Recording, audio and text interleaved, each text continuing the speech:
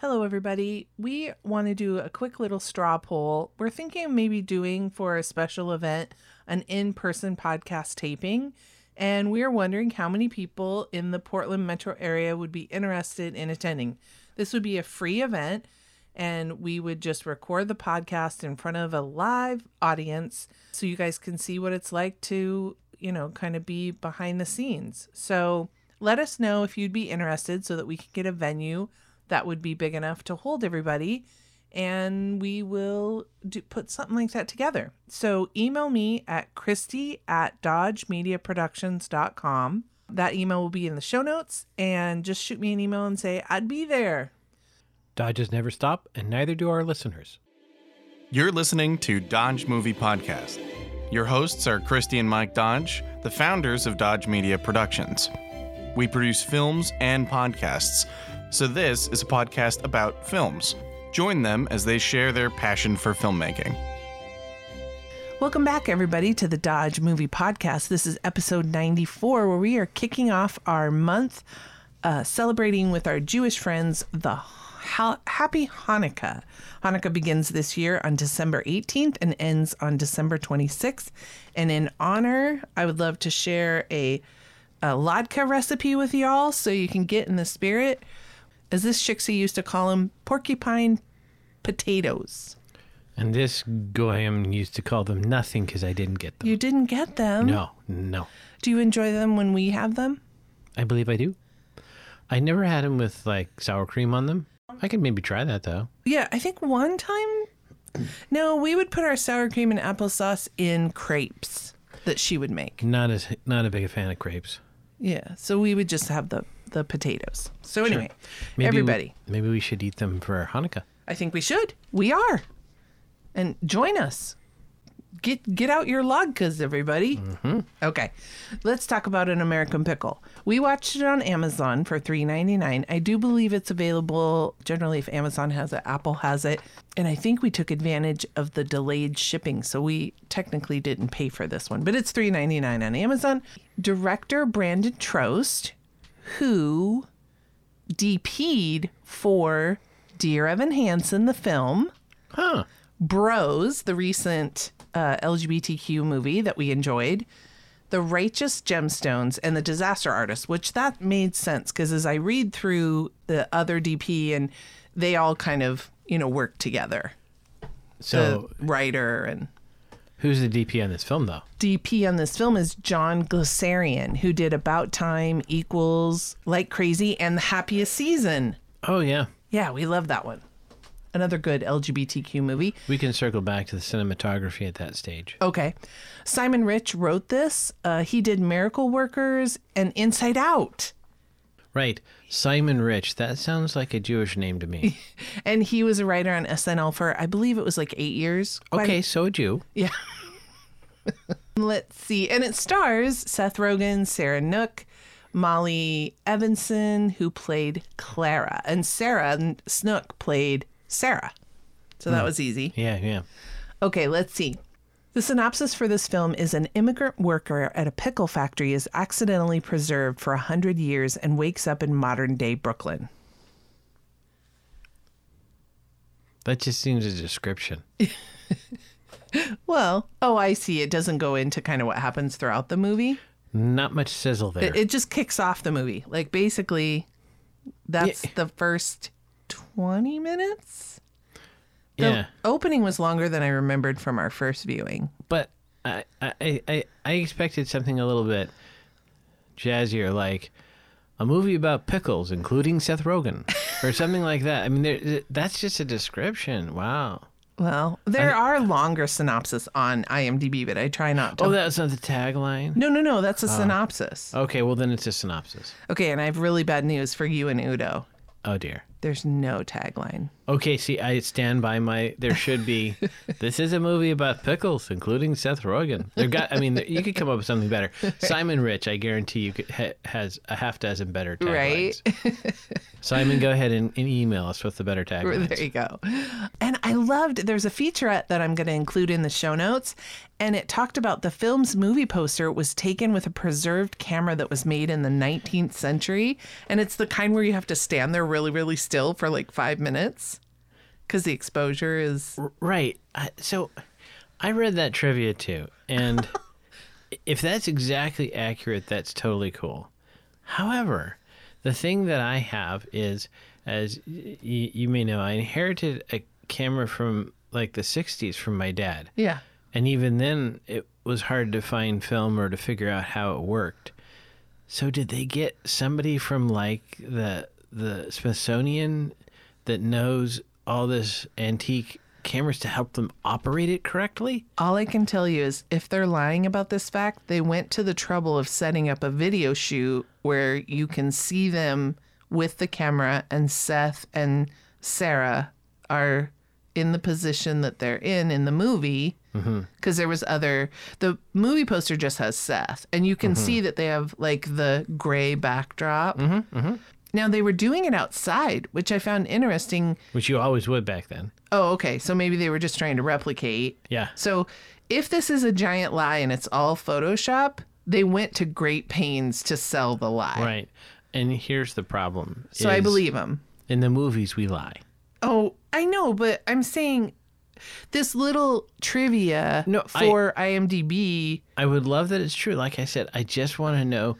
Your skepticism is deep. Very much.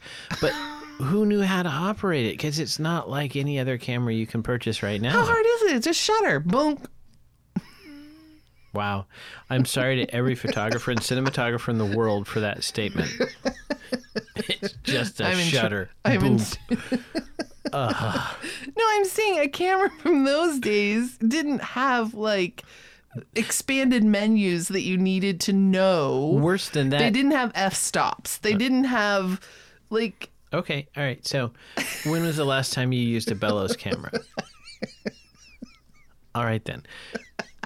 They didn't have menus, but they had a lot more going on mechanically and chemically. There weren't sensors or... There were not. Pixels or... So the chemistry alone of developing the plate, how did they know what that was? Oh, they did that. They show that on the thing. They did it immediately. Like the guy had the cover, like the cloth that goes over, and he took it out and he put it right down.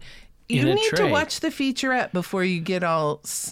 high and mighty. I'm not high and mighty. And he put it in the little Rubbermaid and had the solution, and you watch it develop, and then they hold it up and they're like, that's amazing. You think I'm being high and mighty. I'm not. I'm just asking, how did they figure out how to do it? I know you could eventually, but this is a production. They don't have time to experiment. Do they have all the different photographic plates to experiment? But filmmakers, they love to do things in the vein. They love to add the richness. See, you feel like I'm saying they didn't do it. All I'm saying is I want to know what guy did they find you that want knew the how it did it. documentary behind just that one. Okay. On Jay Leno's show, they have Donald Osborne, the guy who's an expert at car values. There's got to be an equivalent guy that was the world's expert in using Ivanotypes or whatever it was. I'm going to put you in charge of finding that guy. Oh, dear. I just asked a question and didn't want to go on a hunt. Well, then don't question me. Although, it's interesting we're talking about a Jewish film, and the Jews do have a history of hunting people down. So maybe I could get some guys... I don't think they hunt people down. Oh, no, the Nazi hunters. Great for movies. Oh, okay. Maybe we could get a guy who's like a photo hunter. He could help me out. There you go. Yeah. All right. My last bit of trivia is this is Seth Rogen's first produced film that is not an R-rated movie. But you kick us off, Smarty Pants. What is the pickup line for this film? In old country of Schlutsk, I am ditch digger. That was such a funny scene. Yeah. So I like it for a lot of reasons. First of all, it establishes in the film that we're going for a comedy. Yeah. Right? In case you were confused and you sat down in the theater and you're like, oh, comedy comes in threes. Oh, boy, does it. But it shows how poor he is because he has wooden shovels, which I guarantee you there was a point in history when there were wooden shovels. Yeah. But obviously, as he demonstrates, they're not the best choice of material for ditch digging. Yeah. As we've come out of the last couple days here in the Pacific Northwest of just cold, wind, rain. Oh, yeah.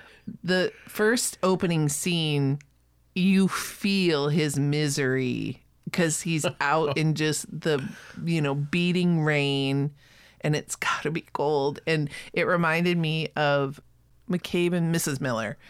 It's a wet Western because the whole time, practically, the movie, if it's not raining, it's snowing. And so it's just that same, like, just cold, oppressive, just soaked to the bone day after day. Right. And that's what this gave me. And I think our listeners, including a couple of our super fans who are in the armed forces, know very well mud. Right? Yeah. That was, to me, that is kind of the difference, certainly at that time, of rich and poor, is your relationship to mud. Yeah. And he was right on in the mud. He was in it. Yeah. And so it sets up like what kind of like we feel for this poor chap. Oh, yeah. He's a sympathetic character right from the beginning. You see his shovel snap, spoiler alert, and he's in the mud and he just has to get on in it with his hands. I mean, that is, it's just perfect. A little Simpson-esque too, because then like the third and fourth and fifth thing that kind of happen. Right. And then, of course, they roll out the wagon wheel falling off humor. Not very common in today's cinema, but good bit. Yeah. And it's funny because there's another bit of comedy that we don't see a lot nowadays, which is Seltzer humor. But Seltzer plays a large role in the plot in this film without any Seltzer humor. Oh my goodness, you're right. Yeah, it was right there. They have, apparently I checked this, I did a Google, and that is a SodaStream model. I didn't recognize, it didn't look like a SodaStream I've ever seen, but that supposedly was a SodaStream model. And having operated one myself, I know there is an opportunity to spray yourself with seltzer water. So, Seth, that is kind of an opportunity missed there, buddy. Yeah. So trigger warning for any of those listeners who do not like vermin, because the next scene after kind of... Okay, I want to say, from the category of the people who found a 200-year-old camera, did they use real rodents? Oh, that's a good question, because remember when we did the Irish film? No.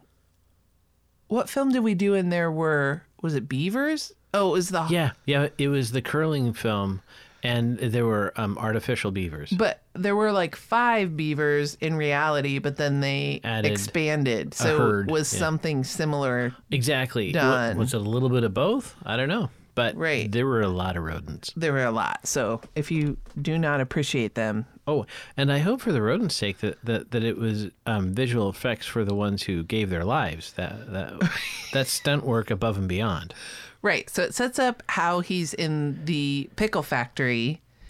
And the first time I saw it, I thought it was a little implausible that nobody would see him fall into the pickle vat. Yeah, I still think it's a little... But buy the premise. If we're going to buy the premise that a guy gets brined and preserved in a pickle vat for 100 years, then you got to buy that nobody saw him fall in. Yeah, and that no one would try to recoup what little bit they could from the factory by selling those pickles and draining and selling the building. Yeah, there's a lot of premise there. But, and I had some questions about the physiology of that for a moment, and I'm like, by the premise, like, look, this is a silly film. Once you're in, and then it works. Yeah. So you said you wanted to talk about the cinematography, so lay it on me. Well, one thing that I noticed is the entire film, start to finish, gorgeous soft lighting. And I don't believe that New York City has a month straight of just cloudy but not rainy weather. Because even the outdoor scenes had gorgeous soft lighting. I loved the look that the cinematographer got for this. You could say indoors, they had a lot of lighting they brought in, but even out of doors. So I thought that was very interesting. So presumably in the streets of Williamsburg for a few weeks, there were giant scrims everywhere so they could shoot like that. But it was gorgeously lit. I mean, I thought it's a great touch because for a comedy, you think of very broad and not really artistic, not saying that there aren't well-done comedies, but I think for the most part, you don't focus on the images as much. But I thought this was gorgeous. Yeah. This was shot very well. I thought so too. The writing, this comes from a story Simon told. He was just thinking about his ancestors, and he thought, my ancestors will probably hate me and want to punch me because I sit in an office, in a climate-controlled office, coffee at hand or whatever beverage, snacks, Right. pounding on a computer. And he was just like, if I could meet my great-grandfather, he would just think I was the biggest, wussy. And so he wrote this, it's called A Sellout, was the short, or the novel, is it a noveletta? What do they call it if it's a short novel? There's a novella. That's what it is. Yeah. And so that's what he wrote. And so it's based on that. He wrote it in 2013. I have to say, I think every generation thinks the next generation are a bunch of softies that couldn't hack it. Yeah. Because I do worry about the next generation that they just couldn't hack it. And I think I couldn't have done World War II. Oh my gosh. Are you kidding me? Like, they take my butter and give me that margarine with the little red food. I think I would be out. Okay, Hitler wins. Like, I need my butter. But yeah, I think you're right.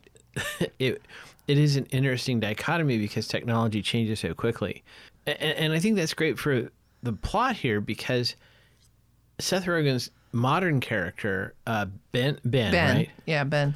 He has about the least useful job imaginable. He writes a web app, a mobile app that no one knows about. I mean, he doesn't do anything. Well, he's been developing it for 5 years. Right. So, and as we find out later on the money from the death of his parents, the life insurance policy. So first time through, I just thought, okay, we have to buy the bit that he could have this insanely large apartment in New York. in New York, yeah. But then after it's like, oh, okay, well maybe he bought it with the money from that, and Yeah. and he's just kind of eking along. But that's like the least productive job ever, and it's the least like anything that humans did for the rest of human history. What was the app? Do you remember? Boop Bop. It gave you some automated air quotes ethics. Oh, it was rating it was of an ethics each, score, which was good writing because his problem is ethics throughout the film. Because basically he does evil things to Herschel. He is not the kind of person that his app is trying to find. Right. Which bites him in the butt. Yeah, it torpedoes his own app. So I thought that was clever writing on Simon's part. Good work there. Yeah. But I don't know, like, I'm not hipster enough to know how accurate that character of Ben was. But I did notice, for example, his pants were really short. And I thought that was an interesting choice from the costume department because, at least when I was growing up, my pants were short because we were poor. Right. And you couldn't afford new pants. Well, that could be the case, especially guys stereotypically tend to be less into fashion. Yes. I think that's safe to say. That's safe to say, yeah. And so he probably is wearing pants that he wore like from high school. Could be. But I thought it's interesting because Herschel asked him about how many socks do you have, right? Yeah. So to me, I actually expected there to be some dialogue where Herschel's like, you can't afford long pants. Because definitely that was a thing as a poor kid that, if somebody could see your ankles, that was a sign of that you weren't wealthy. That's so fascinating that you saw that because as a tall kid my whole life, it just meant that if I bought like the size that fit my waist, they were like tall was, at least it wasn't a thing at the stores we shopped. Like there was always petite. Right. But to buy a regular pair of pants, then they didn't come in at tall. So all of my pants were short. Although we might be highlighting how out of fashion we are. Yes. Because I do think that the hipsters, like I have seen guys in what looks like capris. Right. So we're dating ourselves right now. We should stop talking and talk about something else. Yeah. I'm okay with that. Don't worry. In 5 years, it'll be different. Right. So, but I liked how it set up Herschel's backstory and the introduction to his great-grandson. Yes. I thought that was really well done. And I want to take a moment to give credit to both the camera department as well as the visual effects people because it was seamless. There was no point where I realized, oh, this is digitally manipulated. I just bought that Seth could be in the scene with himself. Yeah, I think I have it to talk about during editing, but the featurette, which is why I want to include it in the show notes, talks about how Seth believes so strongly against fake facial hair. Right. He says you can tell. Yeah. And I hate it. I hate wearing it all day as an actor. Yeah. So as a producer, he was able to throw some weight around and say, I'm not wearing facial hair. We are going to film the entire thing. And you could tell, I watched one interview with the director, and he was kind of like, you know, when Seth Rogen says he's not going to do a thing, you can't really argue, but it was a challenge to do it the way we did it. So they shot the whole thing with Seth in the facial hair. Right. Oh, and he had a stand-in. And bless his heart, Seth gave a shout out to this guy because he stood in for Ben when Seth was Herschel. Right. And could not talk, had to silent Bob the entire film. Oh, wow. Because they both wore earpieces that fed in the dialogue. Okay. So the guy just had to react facially or kind of move his body so that Seth had something to act against. And then... But why couldn't he talk, though? Because they don't need his dialogue. Oh, okay. And so when Seth was Herschel, he could hear in his ear what he will say as Ben. Right. And then they flipped it. So then when he was Ben, he could hear what he said when he was Herschel. Did Seth record that dialogue for himself? I assume. Fair enough. And so the guy, and it shows him, he's just standing there kind of looking at Seth. They totally, that's I was awesome. like, he silent bobbed it. Yeah. And so they shot the whole thing. Then Seth cut his beard. And I don't know if there was like a scheduling thing. I don't know why, but then they waited like 3 or 4 months. Imagine this for continuity. Had to go back and recreate the lighting, all of the setups, all of the positions. Right. And record Seth now as Ben.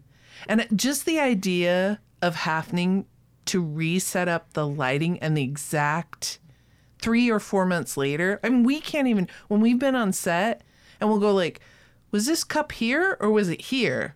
Because we're trying to maintain continuity if we move things.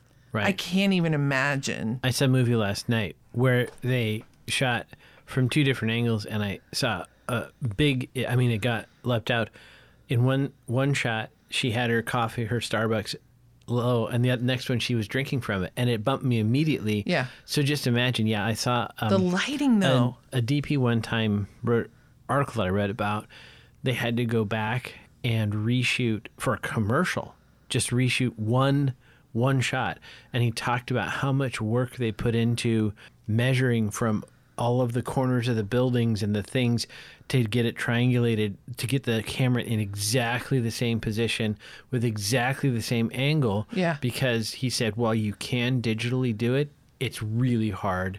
It costs a lot of money and everyone yells at you. Yeah. So they spent all this time with that, like, you know, the like measuring thing that civil engineers have, like the laser. Well, no, it was like the old fashioned kind Oh. with the rope, because this was, a while ago, and just measuring out everything. So you had to think that Seth's like, okay, everybody's going to go home for 3 months. Yeah.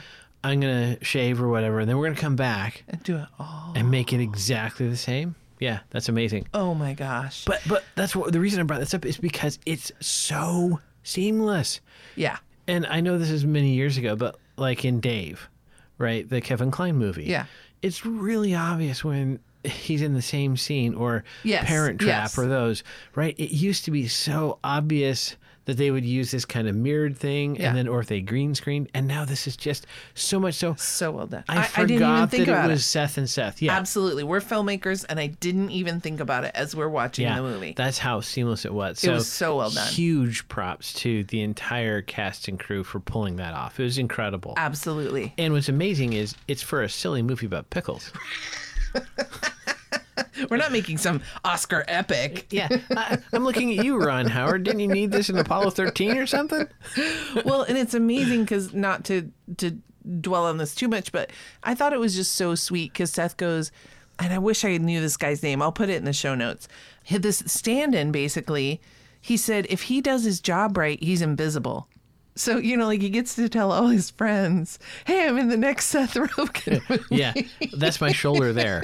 Oh, that's my other shoulder there. Yeah. There's the back of my head. Yeah. Can't you tell? Look at how I do that with my head. But bless his heart. And he just looks like the nicest guy. I mean, he didn't talk. Well, hopefully he wasn't so method that he didn't talk while offset. Anyway, well done, filmmakers. Well done. Let's see. For the writing, I enjoyed when Herschel started attacking the billboard workers. I was impressed that Herschel had some skills. Yeah, and I was too, and I thought, oh, well, actually, that probably makes sense. If you're like a late 19th century Jew in Central Europe, I bet you got in a few scraps just on a daily basis, right? You know how to scrap. That's a good question, because I thought back in the day, around the time that Herschel's character would have come to New York, I thought we did have some Jewish boxers. So I think back then they had some pugilistic skills. And he put him to work.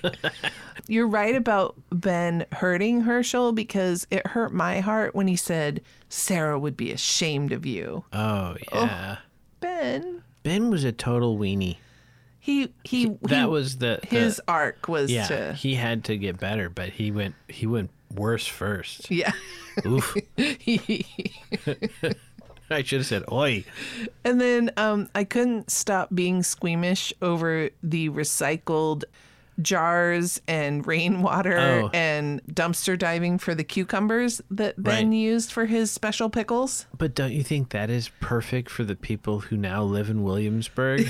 that the recycled food waste and the rainwater and the recycled jar. And there's some dialogue there where the two guys are like, oh, of course you recycle your jars. Yeah. So that's perfect. But yeah, it's kind of... It didn't turn me off pickles, but I probably didn't go get one right after. So we talked about the editing, but for writing and editing, did you have anything that I missed? Well, I thought, obviously I made the joke that Simon sounds like he's a Jewish guy, and I believe he is. Of course, Seth.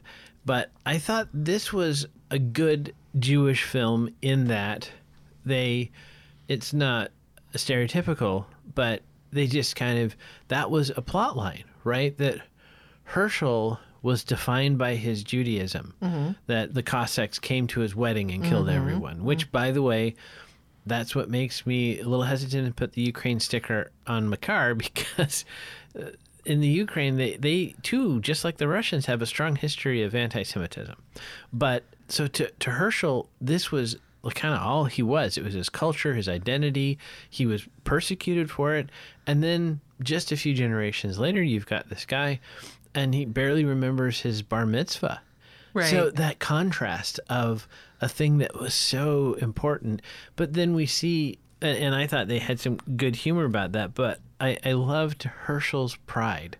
And there's this great line, you put you on this, you will fix this. And he was so proud. So proud. Immigrants get the job done, right? Yeah. And then kind of Ben was like, you know, like it was just a thing you did. He didn't really have any thought about it. Kind of taking his heritage almost for granted. Right. Or just not valuing it. Yeah, and I think it serves a different role in probably modern society, even for Jews who are much more identifying with it. And that was an interesting thing, just to kind of, again, see that difference. And so it was cute at the end of the film when Ben was inadvertently, against his will, undercover as Herschel, and the guys back in Schlitz include him. And so to show kind of that there is that connection, and even though I myself do not worship at a tabernacle, I felt good for Ben that he was included as he had a tribe finally. Yes, so I thought that was part of his arc. I think it's so... I don't know if ironic is the word. Another word is sad to me, that I remember being a kid and not appreciating your relatives. And you go to different family reunions and you see all these older people that you only see once a year. And you're just like, yeah, that's Aunt whoever. And then you have kids and you hit about, I don't know, like mid 30s to 40s maybe.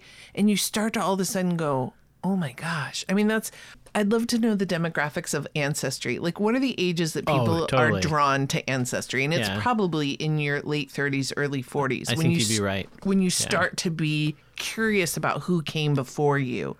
And it's too bad we don't come to it earlier, because by the time you come to it, people are dying. Right. And the people who hold the stories and the people who you would love to kind of give some reverence to are gone.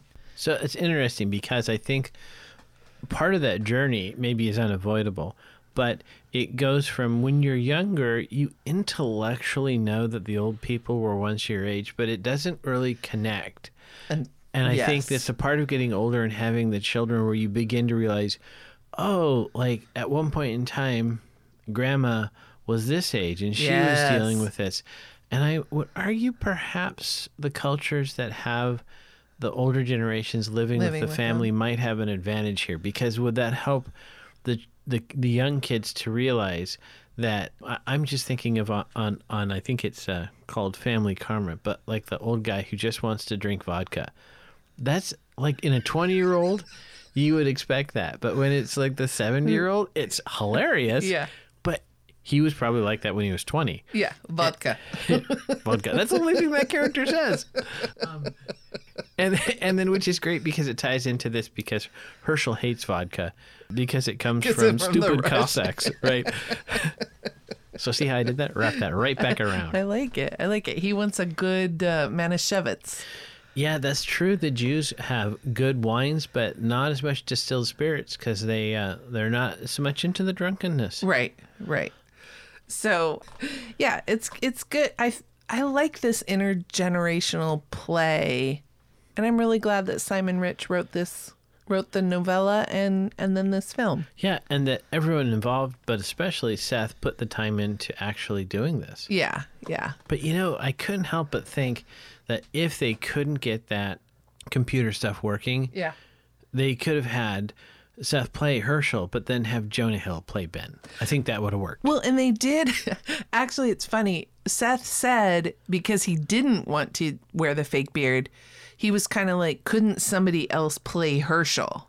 He was always going to play Ben. Oh, okay. And then he was like, couldn't somebody else play Herschel? Right. And they were like, no, it needs to be you. Well, actually, I don't know if Jonah Hill could play him now because he's got so many dang tattoos. That's very not Jewish. By the way, everybody watch... It's not Putz, but I wanted to say that. Stutz. Everybody watch Stutz on Netflix. It's fantastic with Jonah Hill. Little side note there. Right. When it comes also to the writing, I have to say this maybe is marginally in the couldn't be made today, even though this was made very recently. Yeah, 2 years. There's a line in here where Herschel says, "You are stupider than Polish person. They are the stupidest." Now, I'm curious if people from Schlitz actually had that view, or is that just from our generation? We always made fun of the Polish kids. Yeah, I mean, you don't hear them today, but I feel like growing up, every time, sorry family, but most of them are deceased. Every time my family got together, somebody had a Polak joke. Right. And it was like, ah, ha, ha, ha. And you found out that it happened, those jokes are common in areas where there's a rivalry. So, for example, like you said, is it Arkansas and Missouri? Well, pretty much every state that borders Arkansas uses Arkansasiers as the idiots. Right. And so there's a version of that in many regions and many countries that one community, let's say, is perceived as the idiot. And so basically a Polak joke works there. I don't know why the Poles angered so many people in like the 80s.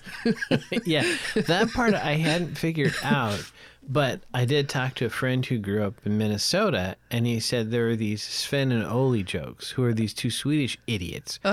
And that was an immigration thing, so it could be maybe, but we didn't have a Polish immigration to the West Coast. You know who else got kind of thrown under the bus then? Richard Gere. But blondes. I feel like dumb blonde jokes were they were the pretty rage popular. in the 80s. Yeah. So apparently we just like to make fun of... Oh, the 80s was full of making fun of other people. Right, but I'm saying of like ignorance. Yeah, which I have to say, I think ignorance maybe is still suitable to make fun of. It's not a good thing. Yeah. All right, back to the film. But I did miss one thing on cinematography that I did want to talk about the filmmakers. I thought it was very interesting. So this is the second viewing. I had watched it before, and so I watched the second time. It starts up, and I'm thinking, gosh, I don't remember that they shot this in 4:3. That's going to be odd to watch the whole film that way. But they didn't. That was when it was back in the old country. And then when they went to modern times, it went back up to 16:9. I didn't even catch that. Yeah, it was really is subtle. It's a good I don't think that they're the subtle- first people who've done it, but it is neat. I liked. I mean, I noticed it this time. I didn't notice it the first time. That's awesome. Yeah. Thank Well you for done. pointing that out. Oh, you're welcome. All right. Let's see. We talked about sets. For under my sound notes, I just have that they won for outstanding sound at the Hollywood Post Alliance. So woohoo, shout out to their sound team because they did a good job. Yeah, they did. Again, kind of like with Seth Stand-in, they were unnoticed, so they did a fantastic job. Yes.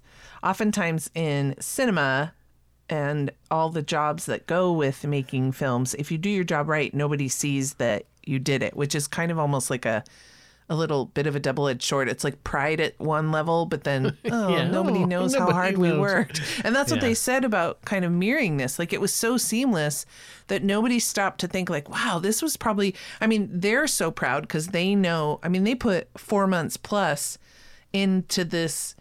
So his apartment in New York could have been, and Could my have been a guess set. is a set somewhere like in L.A. in a warehouse.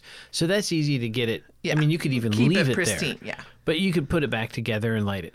But then when they're running in like upstate New York trying to get to Canada, Yeah. that's out of doors. Yeah. And I know from reading the trivia that it was shot months apart. Yeah. And that's amazing. So again, how much effort, I can't even imagine how many people worked very, very hard, and like you said, and no one has suspects. no idea. Yeah. But that to me is this amazing thing because it was so well done Yeah. that we forgot that it was the same flippant actor in the scene talking to himself. Yeah. That's incredible. So high five to all the cast and crew High five. from these filmmakers. We appreciate you. Yeah. All right. Did we have any head trauma in this film? Oh, we had a lot of head trauma. Okay, so first question is, do rat heads count for head trauma? Because there's quite a few, They do to PETA. and their mothers. So I didn't keep a count, but there's a lot of punching in the head in the fight with the construction workers. Yes, a lot. Herschel gets hit in the head with the fruit while he's running from the mob after the debate. He's he says some controversial things and they're chasing him down the street, and then from screen left a fruit comes in and beans him right in the melon. Melon. Ben trips and falls on his face when they're trying to get to Canada. I think that counts, right? Face is part of the head. Yeah. And then Herschel punches Ben in the face after Ben admits what he's done, which I actually don't condone the use of violence to solve problems, but I think that was pretty It's warranted. understandable. Yeah, I'm okay with that one. Should have been nicer, Ben. How about a smoochie? Smoochy. We get one. Ben doesn't have a love interest. Herschel does not actually kiss Sarah at his Sarah. wedding. And maybe that was accurate for weddings of that time, and the Cossacks arrived. So maybe that impeded. They were going to kiss later, but there was I some... love that scene that, I mean, not love is not the right word, but Right. it was amusing that they're standing amongst all the rubble that the Cossacks, and I was like, why didn't the Cossacks kill them? Right? They have plot armor. I'm glad they didn't, Right. but I can just see it's a that. good visual. Those two need to be in Act 2. We can't touch them.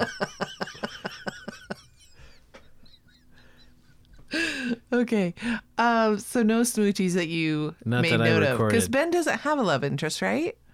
What? No. Who was? I said two female names. Clara. Who was Molly Evanson? Clara. Clara. Oh, no, she's the intern. She's the one I loved that was his intern when he was making pickles in the park. Oh, so yeah, no love interest for Ben. Yeah, no love interest for Ben. So, how about a driving review?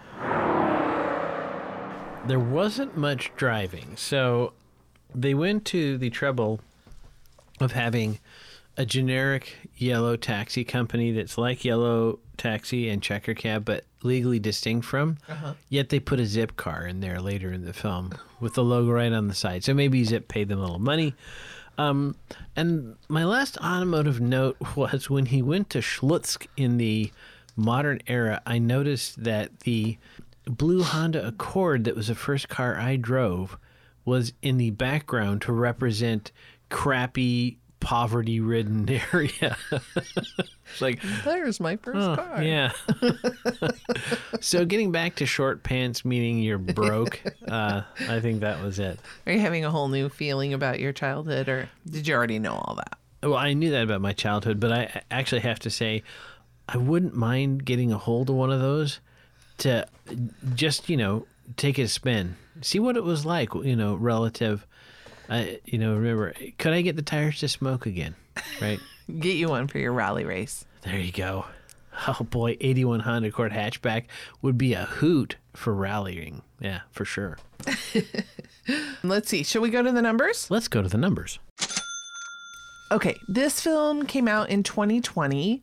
It cost $20 million. That's cheap for all that, what I assume is all the effort that went in, visual effects and otherwise. Exactly. And I don't have stats on whether they made it back, because this was supposed to go into theaters, and then obviously because of the pandemic and the lockdown, it was released through HBO Max. So I don't know. They got a payment from HBO, but we don't know what it is. We don't know what it is. And then worldwide, they only made $500,000 from a release. So yeah, they probably just did that to be eligible to get it out there. Yeah. I wonder what it would have done in theaters, because I'm not too optimistic, because 1,000 Ways to Die in the West, or A Million Ways, sorry, Seth MacFarlane. So Seths are funny. It didn't do fantastically well. I think it's a little cerebral for the average theater-going crowd. Yes. For a comedy, that is. Yeah. So, yeah, and the scores kind of speak to that. So it got a 5.7 out of 10 on IMDb. Very low. I don't think that's fair. Yeah, I agree. I totally agree. Especially on the second watch, I enjoyed it as much, if not more.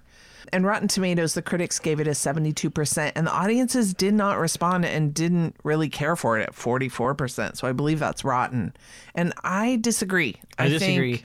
I would also agree with your statement. I liked it more the second time around. Yeah. And it's just an hour and a half. It's like the perfect length. It didn't feel too long. It didn't drag in spots. No. So good job, editor. And I actually think this maybe speaks to why it didn't find an audience, but it's not strictly funny. It's not like a 21, 22 Jump Street, which are just silly humor, laugh, laugh, laugh, laugh.